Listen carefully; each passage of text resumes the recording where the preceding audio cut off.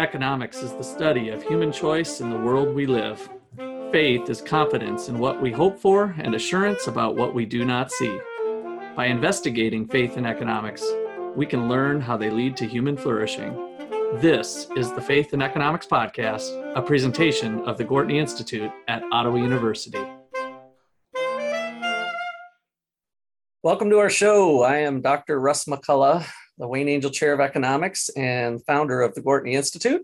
With me are my two professor cohorts today without any graduate assistants. So I have with me Dr. Justin Clark, our Menard Family Professor of Philosophy and Ethics, and his son joining us now as well. My other professor here, Dr. Peter Jacobson, our Professor of Economic Education and Research. All right, so today we continue on with a little philosophy focus. And we're going to have Justin lead us through some counter arguments to what we left off with last time. We had dualism presented by Descartes, and it was the idea that the mind and the body are separate and one is dual with the other at the same time. And so we're going to now look at some problems with dualism and the materialist response to it. So Justin, take us away. Great. Thanks, Russ. So yeah, like Russ mentioned, we talked about Descartes primarily as we talked about dualism primarily as advocated by Descartes. And what's important about dualism is this idea that there are two different things, and in particular here, we'll call them substances, because that's what Descartes called them. Two different kinds of substance. There are mental substances and there are physical substances, and that they interact with each other, as Descartes said, like a pilot interacts with a vessel. So on Descartes' view, you are the pilot of your body, and you, of course, are your mind. You are a thinking thing. And so you can give orders to your body to raise your hand, to put the burger in your mouth, et cetera. And your body can also send your mind information, things like, hey, your hand is in pain, or hey, that burger was delicious, that kind of thing. Or the burger was too hot. Now, this all kind of sounds well and good with a lot of people's intuitions, because most people do have, we have the experience of telling our body to do things, and we also have the experience of getting information from our bodies. But there are some problems with dualism, both conceptual problems and empirical problems. The first problem is that Descartes kind of does this little hand-wavy thing when we finally get to the question of how do these two substances interact with each other, right? Because we know how the brain interacts with the hand, for instance. If you place your hand on a hot stove, we can explain how your hand interacts with your brain. And when we do that explanation, we'll be talking about things like, nerves and your central nervous system and the firing that goes on from the hand through the central nervous system up to the brain. And then we can also talk about your brain sending a signal back to the hand in order to remove your hand from the stove. And I take it that all makes perfect sense. Feel free to stop me anywhere in this explanation if you think that something's unclear. But notice that when we give that kind of explanation, hand to brain and brain back to hand, we are omitting the thing that Descartes really says is giving the orders to the body, right? The mind. And remember, the brain on this view is part of your body. A brain is a physical part of your body. So when Descartes is talking about the mind, he's talking about something that communicates with the brain, but that isn't the brain itself. Remember, Descartes thought that you could survive death. That's one of his arguments for the mind being separable from the brain, is that the mind being separate from the body, is that we can conceive of a mind separate from a brain and separate from a body. And he's not talking about, your brain surviving after your body dies. He's talking about your mind and you surviving after your body dies. So when Descartes finally gets around to telling us how the mind interacts with the body, he says, well, it's done through your pineal gland, which is a small acorn-shaped little nub that sits kind of directly in the middle of your brain. And brain surgery was pretty primitive during Descartes' time, and he it seems like he picked the pineal gland just because it kind of seemed like it was in the middle of the brain. So, and it also seemed like, the brain can be bisected into two parts. And the pineal gland was in the middle and it didn't have two parts. So it has this kind of unity that you would want. So I figured the transmissions have to be coming to and from this middle part, right? That seems like as good an antenna as anything else. But note then, Descartes is telling us what part of the brain sends and receives information to the mind. The question is how this interaction occurs. And this is known as the interaction problem for dualism. Here we have two problems. Note that when I explained how the information from your hand gets to your brain, and from the information from your brain back down to your hand, I did that in physical terms, right? The terms of physics. Could it be the case that the mind interacts with the body according to the laws of physics? Well, arguably no, right? Because the whole point of having two different distinct substances is that one of them is a physical substance and the other is a mental substance. That is two different kinds of substances. We know the laws by which physical substances operate. Those are the laws of physics. So it doesn't seem to be the case that we would expect to find the mind interacting with the body physically. If that were the case, then it would just be one substance, right? Then the mind would be a physical thing, physically interacting with the brain. But by Descartes' own argument, the mind is not a physical thing. So not only would we not expect it, it's kind of ruled out a priori. We know that the mind isn't going to physically cause changes in the brain. Okay. Yeah, you would almost need some sort of like spiritual connection, right? That something extra physical in order for this, because otherwise you can just collapse everything into whatever's receiving the communications, right? Exactly. And, by his own admission, remember that mind is, translatable as spirit. We are talking a spirit to body connection. And so it would have to be kind of like a spiritual connection, right? But remember, Descartes is a mathematician and he's really concerned with rationality. We can also think about the rules by which, are there laws that the mind follows? And we might say, well, yes, there are laws that the mind follows. We can talk about like the laws of logic, right? Where if you believe A, and if you believe if A, then B, then, reason compels you to also believe B. And in fact, if you don't follow that syllogism, we're actually not clear that you believe A or you believe if A, then B, right? So right. To the extent that we want to credit people with having minds, we think that their minds also obey certain laws. So we could say, well, if the route from mind to body communication, if that bridge can't be crossed physically because the mind isn't physical, could the mind interact with the body logically? And the answer there seems to be, well, no, because the body's not logical, right? If we have rules by which mental entities can cause other mental entities, right? Mental events can cause other mental events. We have thoughts and we have rules by which thoughts can cause other thoughts. Okay, that explains how mental events cause mental events, but those are laws of logic. And maybe, a Freudian might tell you that, we can via psychoanalysis come up with like non-logical laws or whatever, but these are going to be couched in mental terms. And we have laws of physics by which physical events can cause other physical events.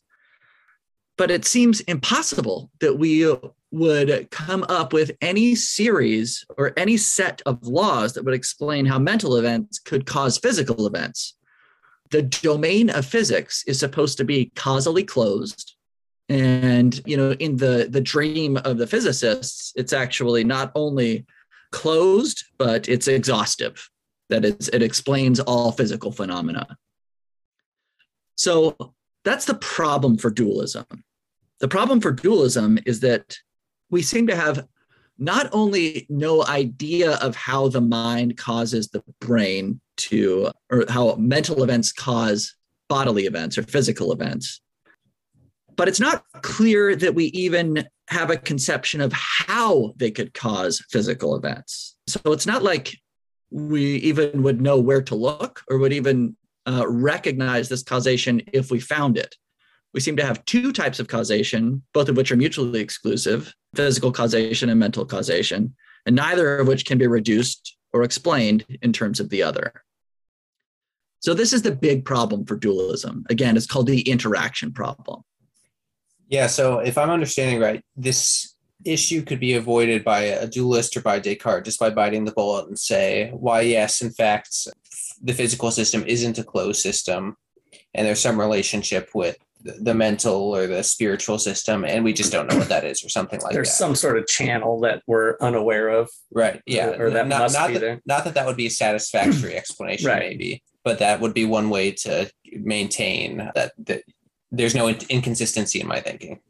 So that's actually what Descartes does specifically, right? Descartes thinks that we just don't know how they interact, but they must somehow, right? There's got to be a steering wheel somewhere and a Yes. gas pedal. It is post-Descartes when we start to learn more and more and more about biology, brain chemistry, et cetera, that this starts to look less and less appealing. This can be seen as a kind of corollary to the argument for like the God of the gaps, right? And this would be like the mind of the gaps, right? That, well, somehow we'll find some physical processes that aren't caused by other physical processes, and maybe the mind fits in there. Yeah. Now, as science has marched on, those gaps have gotten smaller and smaller. And so it's just like there are... And I want to make sure the gaps that are smaller are brain to physical gap. Is that what you're saying? The chemistry and chemical reactions that are going on that connect the brain mental activity to physical movement or something? Is that what you're saying? Those gaps? The gaps between physical event and physical event. So the gap theorist would have to say, well, even though we have a lot of information about what physical events cause other physical events, our information isn't exhaustive. And so we still have some physical events which we can't explain in the brain. Maybe the mind causes those, and maybe those mental events are in turn caused by previous brain processes. So Descartes' mind physical gap still exists as big as it ever had. No gaps closed between what his dualist comments or dualism. Yeah, and in fact, it's actually hard to see how that gap could be bridged. Sure. Right? Since these are two very different things, it's like saying, well, somehow, I'm fishing for an analogy here and I'm not finding one in my brain. Because it's a tough one, right? Yeah. So that's the logical path you were saying, that mental causes mental, physical causes physical, but having that gap still between the two. Yes. And note that scientific progress since Descartes has done a lot to close those gaps. We now understand more and more about how the nervous system interacts with the brain and how the brain therefore, interprets those signals and sends them back to the nervous system. We also have done a lot more experimental psychology. So we also know more about what mental events cause other mental events, right? We can say things like, you find this in studies that you guys read and in studies about economics, about what information might lead someone to be biased one way or another, right? That would be information that would explain mental events in terms of other mental events, right? But what we don't seem any closer to is an explanation of how physical events are influenced by mental events. And indeed, it seems like as our knowledge of both these types of events gets better and better, it's unclear how we would find out that one causes the other in the way that Descartes requires. Well, this looks like a good spot for a break. Going through this, I had to do a little digging to find Romans 7:15, but I couldn't help but think of the dualist nature maybe, and we'll comment maybe after our break here, but let me just read this verse. I do not understand what I do, for what I want to do, I do not do, but what I hate to do, I do. And if I do what I do not want to do, I agree that the law is good.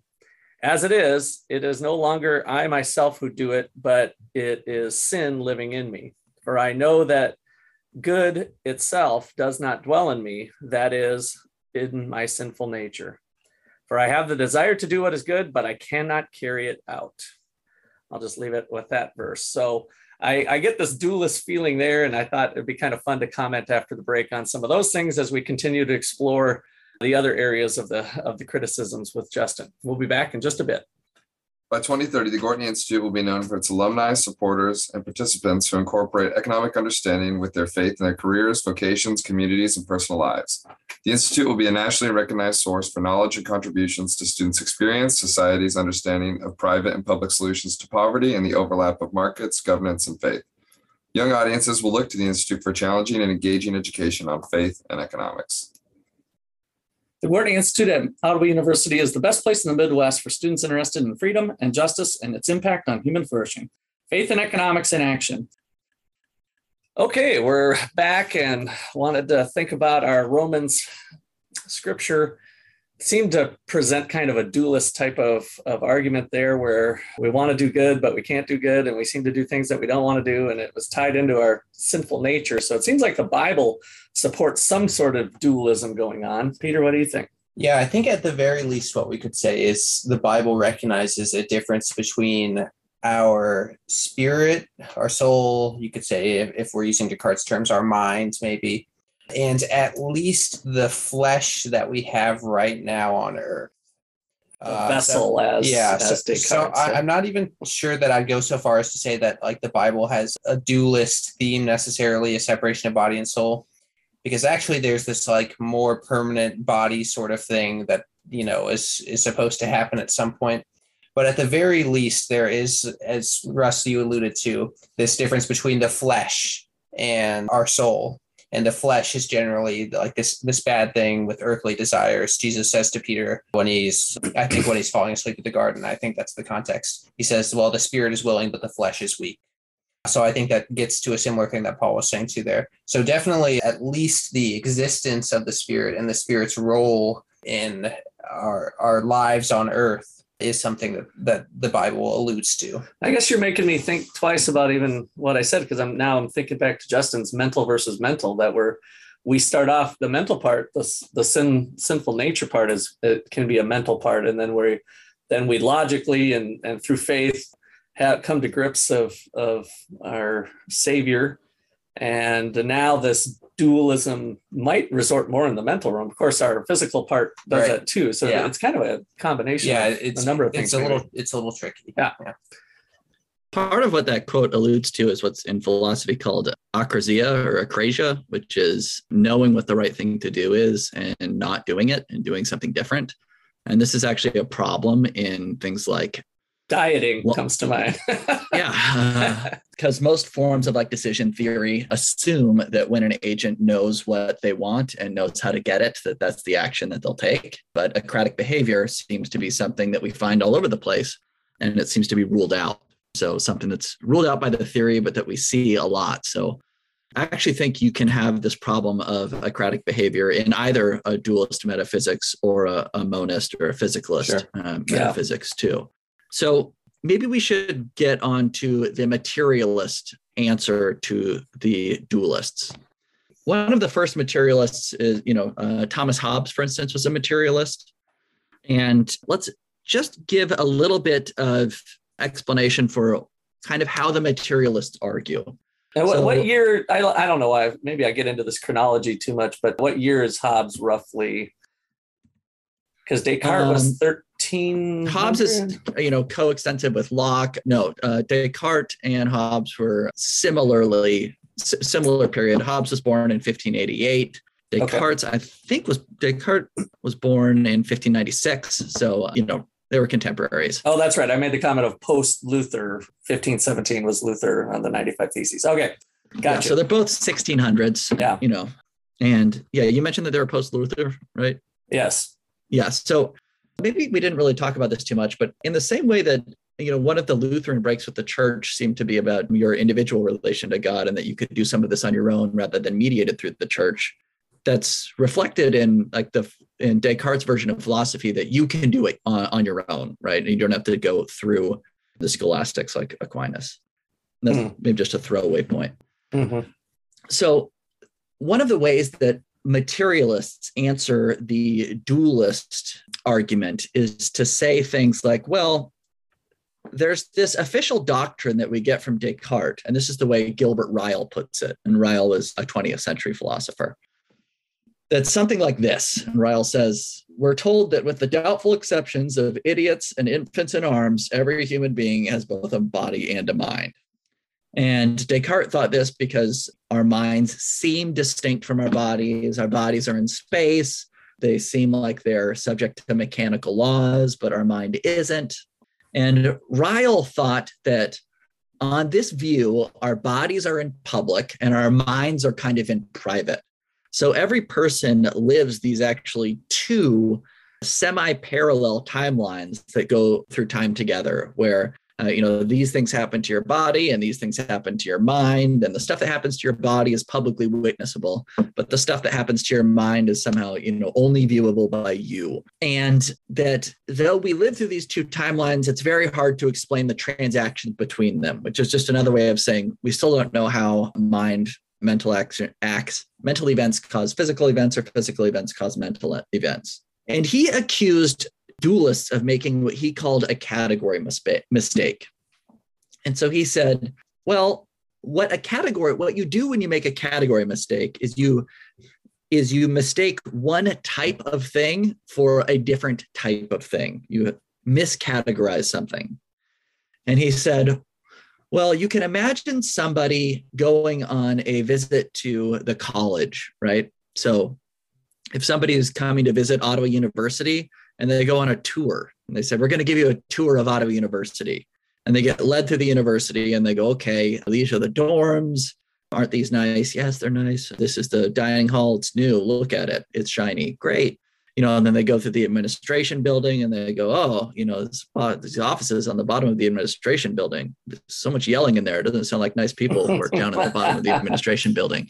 But wow, there's that guy with a shiny head on the third floor. He looks really nice, etc. And so they go through this tour of Ottawa University. And at the very end of it, they say, how'd you like your tour? And the prospective student says, it was great. The cafeteria looked great. The dorms were great, were also fantastic. Loved seeing the administration building, but I can't wait for you to actually show me the university. You told me you were going to show me the university, right? You showed me the dorms, you showed me the administration building, you showed me the cafeteria. Can't wait to see the university. And what's going wrong in that for the person who makes that claim, right, is that they think the university is something distinct and separate from the things which make it up. Is that clear?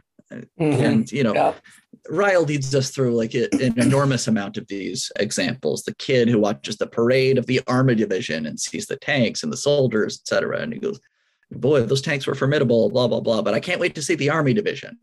Again, where the Army Division is nothing but the tanks and the soldiers that make it up. And Ryle accuses Descartes and dualists of making this same kind of error, of assuming that the mind is something over and above the physical processes of the brain or the body. So on Ryle's view, look, we know how the body interacts to send these signals from your brain to your arm and from your arm to your brain. It is a mistake to posit that there is something over and above the physical. What we should rather say is something like, those mental acts, those mental events just are physical events. And that way we have no problem with interaction because we know how physical events cause other physical events according to the laws of physics. So on this view, we know what pain is before we do any kind of brain chemistry. People writing 700 years ago could talk of pain. That's because we have one route to understanding what pain is, which is the introspective route, right? And then it turns out later that there is another route to understanding what pain is, and that is when we can identify which brain events are also pain events. And so this will be a discovery for us when we find out that brain is, for instance, C fiber firing that pain is, for instance, C fiber firing in the brain. So this explanation accords with Occam's razor. Occam's razor It's usually described as the simplest explanation is the best one, but the actual formal definition of Occam's razor is that you shouldn't multiply entities beyond that which is necessary. And Ryle's point is the body, if we look at it, appears like some kind of complex machine, right? Even Descartes said this. Bodies seem like machines. And on Ryle's view, dualists have a conception of the mind, which is what he called a ghost in the machine. This is where the phrase ghost in the machine, if you've ever heard of it, comes from. It's from Ryle's book, The Conception of Mind. And this Sounds is the interesting. view I hadn't heard that one, but it's got a nice, interesting ring to it, I guess. Yeah. So it's this view that, look, we know how a machine operates when we look at it operating mechanically. And we can explain how a machine operates according to the laws of mechanics. It does no extra work to posit that there's this ghost in the machine too. You can think of like, a wind up set of teeth that chatters or whatever. We know how those teeth chatter. It won't help us understand how those teeth chatter to posit that there's also some ghost in there that's doing the chattering too, especially if we can explain why and when the teeth will chatter without reference to the ghost in the machine. So Justin, one thing that I'm a little confused on, and maybe it had, so you can tell me if this has been cleared up or you don't feel it has. One of Descartes' reasons for thinking that we do need a ghost in the machine was that we can conceptualize the ghost without the machine. And this is sort of like an evidence that these two things are in fact separate things. Is that so? Is there an answer to that, or is that? I guess I'm confused how this is addressed that. Yeah, I'm not totally satisfied either with this yet. I'm not quite seeing the army, show me the university connection if that's the mind. So I'm with Peter. Yeah, it seems like there's some functional difference between, in Descartes' view at least, between the mind and the body that's not maybe functionally different between a university and the buildings and the people who make it up. Yeah, so I'm going to give you the materialist response. This isn't quite my response, but it will be. I think it's the by the book materialist definite response to your question. Sure. So just to restate your question, it's that one of Descartes' arguments was that the mind seems to be, we can conceive of it being distinct from the body. So there are two responses to this. The first is that, well, conceivability actually isn't going to tell us anything about the way things actually are, right? We could conceive of the mind being distinct from the body, but just find out that it isn't. So that would be one argument, right? The second argument might go something like this. It might say, well, Descartes was operating in a really primitive time, right? You can think of something like Descartes' philosophy of mind being something like an alchemical description of what water is. Now, after the advent of chemistry, we find out that water is H2O. And if that's the case, and I can already see Peter's wheels turning here, but if it's the case that water turns out to be H2O, then after we make this distinction, or that gold is atomic number 79, right? So it has 79 neutrons.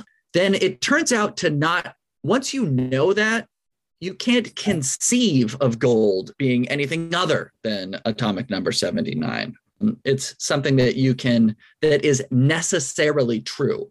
So even though it's not a priori, you can't just know it just by thinking, it is metaphysically necessary. And this distinction was really made very clear by Saul Kripke in the 20th century in his lectures, Naming and Necessity. This claim says Descartes maybe could have conceived of the mind as being distinct from the body. But once we find out that pain is just C fibers firing, then it turns out to not be the case that we can conceive this. Descartes you might think of Descartes' idea as somebody who's thinking, not very clearly, like somebody who thinks, well, I guess I suppose I can conceive of a square that's also a circle. But once you actually walk them through what they think they're conceiving, that's not what they're conceiving. Okay. So those would be the two answers. The first reply is, even if you could conceive it, that doesn't mean it's not true. And the second is, well, actually, you can't even conceive it. Materialism is a very popular philosophy of mind in the sense that substance dualism of the kind Descartes argued for where the mind and brain are two distinct substances. While that used to be very popular, and in part because of the case Descartes made for substance dualism, it's less popular nowadays. Various forms of materialism or monism are more popular. But there are quite a few challenges to materialism. One is this idea that, so first of all, let me explain how far the materialists run with this mind-brain identity. One view says that since we have discovered that the mind is the brain, I guess I should say a little bit more about this identity of the mind with the brain. So we can think of somebody like Phineas Gage, who was the 18th century railroad worker who famously was pounding railroad spikes in and had a tool, which is a rod, I think is about 4 feet long, blown through his head, and it entered his eye socket and came out the top of his head. And Phineas survived, although, as you might imagine, he developed some interesting character quirks. And if the idea that Phineas might develop some interesting character quirks after having a railroad spike blown through his brain seems intuitive to you, the materialist would say that might also be because you actually also think that the mind is the brain, and therefore that damaging the brain can damage the mind, right? Mm. This is something that we tend to take for granted nowadays in the 20th century, that, this is why you put a helmet on your kid, that since the mind is the brain, damaging the brain can damage the mind. And this is why you want to take care to protect your brain. This is why most of us come with this sweet little hard shell surrounding our brain, which we call a skull.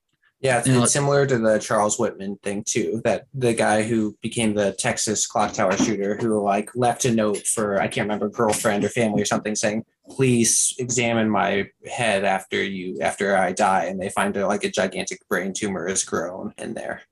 Yeah, killed his wife, killed his mother, left a note saying, please look at my brain. It feels like something's wrong, right? And when they did, there's a huge tumor pressing on his amygdala.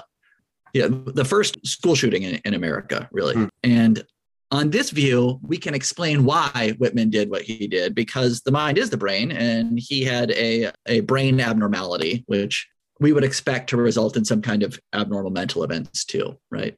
Since we have this very tight identification of the mind with the brain, some philosophers have said things like, well, now we just know that this is an identity. So in the same way that we know that water is H2O or that gold is atomic number 79, we now know that mental events like pain are also physical events.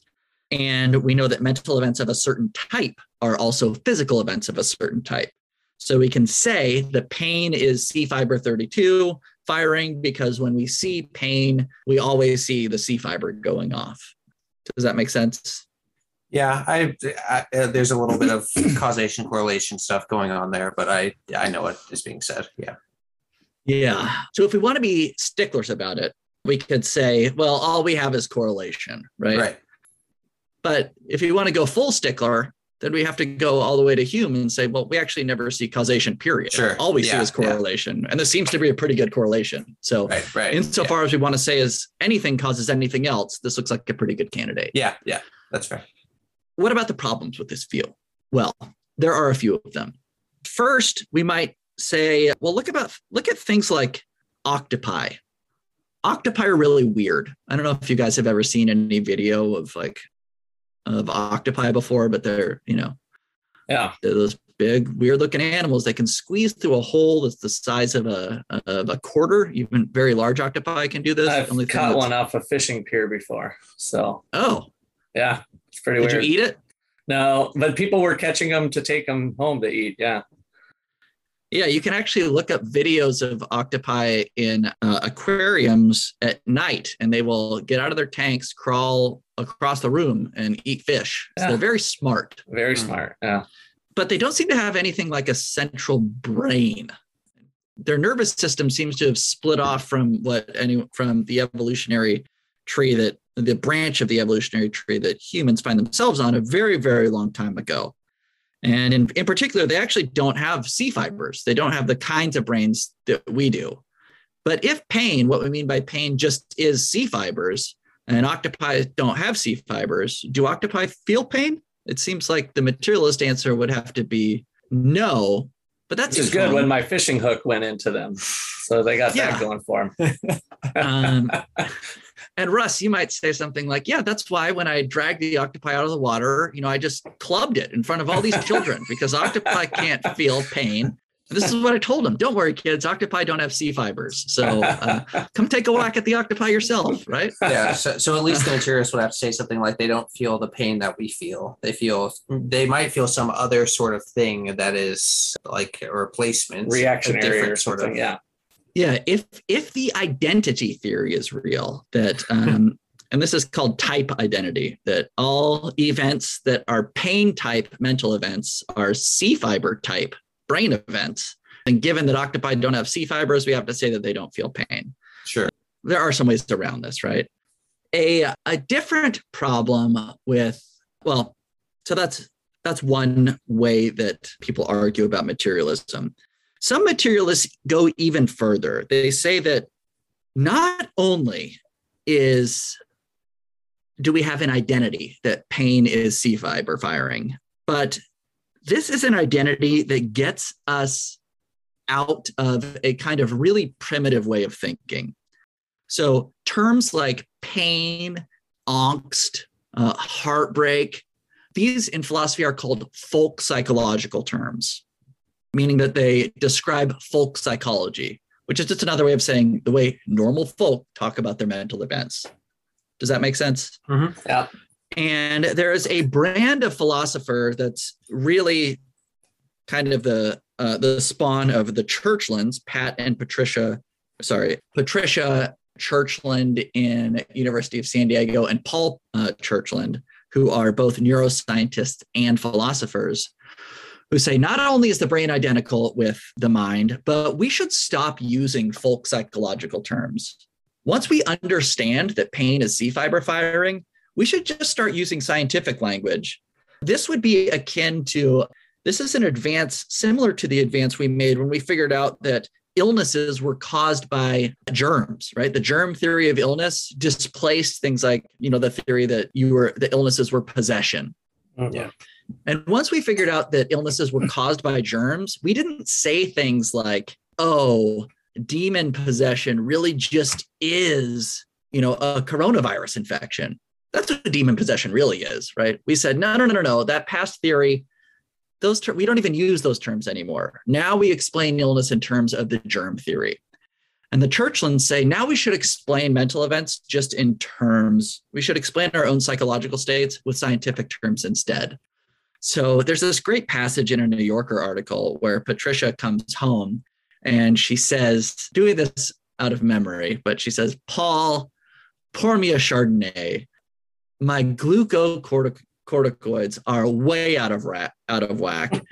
If it weren't for my endogenous hormones on the way home, I would have wrapped my car around a tree. Please pour me a Chardonnay so I can sit down. Right. So this is this idea that, real educated scientific people should do away with these concepts like pain and angst and, even frustration, and talk instead about your brain chemistry.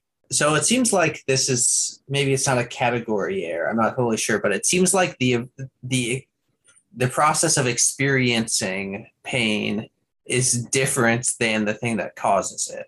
Like, it doesn't seem that like C fiber or whatever firing in your brain actually describes the experience of pain. It seems like it's just maybe describing some sort of like root cause or something like that. Yes, that's true.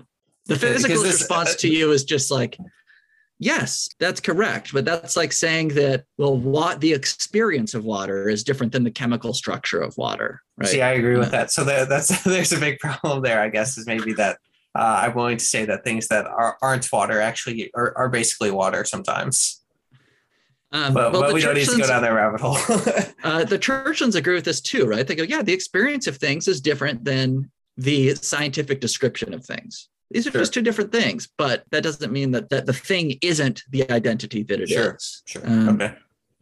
But what I think you're getting at is what's called the qualia argument against physicalism. And I think it's pretty devastating. So are we getting into a future podcast rabbit hole topic, or is this spot on here as we're getting into our timeline here in the second half? Well, almost, but we can't quit we can't quit by giving the Churchlands the last word. All right. Yeah. Bring it on. Because this view, it's not just that something like seems weird about the way the Churchlands are talking, and it does seem weird, right? It also just seems dumb, which is like, I think the worst charge to level against somebody who's trying to do something smart is that the smart thing that they're trying to do is actually really, really dumb. And look, we gained a lot when we accepted the germ theory of disease. It helped us explain, predict, and control disease. Save lives, right? I mean, it was very practical. Yeah. The cost of letting go other theories of disease was very small. But the cost of letting go of our folk psychological language is really, really high. And in fact, it's so high as to be totally implausible that it's worth it. And if you think about the way in which we learn our folk psychological terms, things like pain, think about how a child learns the word pain. We don't show them a picture of C fiber firings. Right. They touch a hot burner and they learn. Yeah. And we ask them to kind of introspect and say, see how that felt? That's pain, right? So the way in which we learn these terms is to look kind of inside and see what's happening.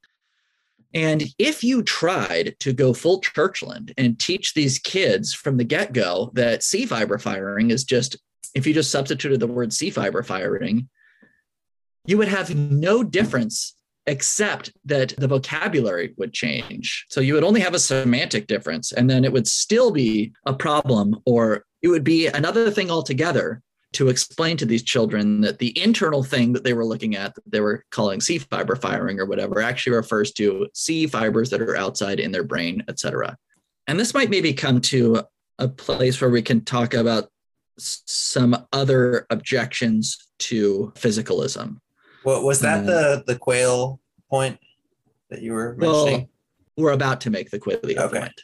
Or actually, maybe now is a good time, because maybe the qualia objection works better once we've talked about functionalism, which is a way to try and make physicalism less crazy than the Churchland version of it. So since we're at 45 minutes, perhaps now is a good time to end, and then we can talk about functionalism next time, which is an attempt to improve upon materialism without committing ourselves to a kind of substance dualism, which seems explanatorily difficult. Explanatory. Oh my gosh, I can't say that. But it's still alive. It's not completely dead. It can't be refuted in a sense, right? I mean, we can look at evidence that's compelling, I guess, but Descartes, I think, therefore I am, is still in the mix in this. Even materialists don't doubt the truth of Descartes' statement, I think, therefore I am.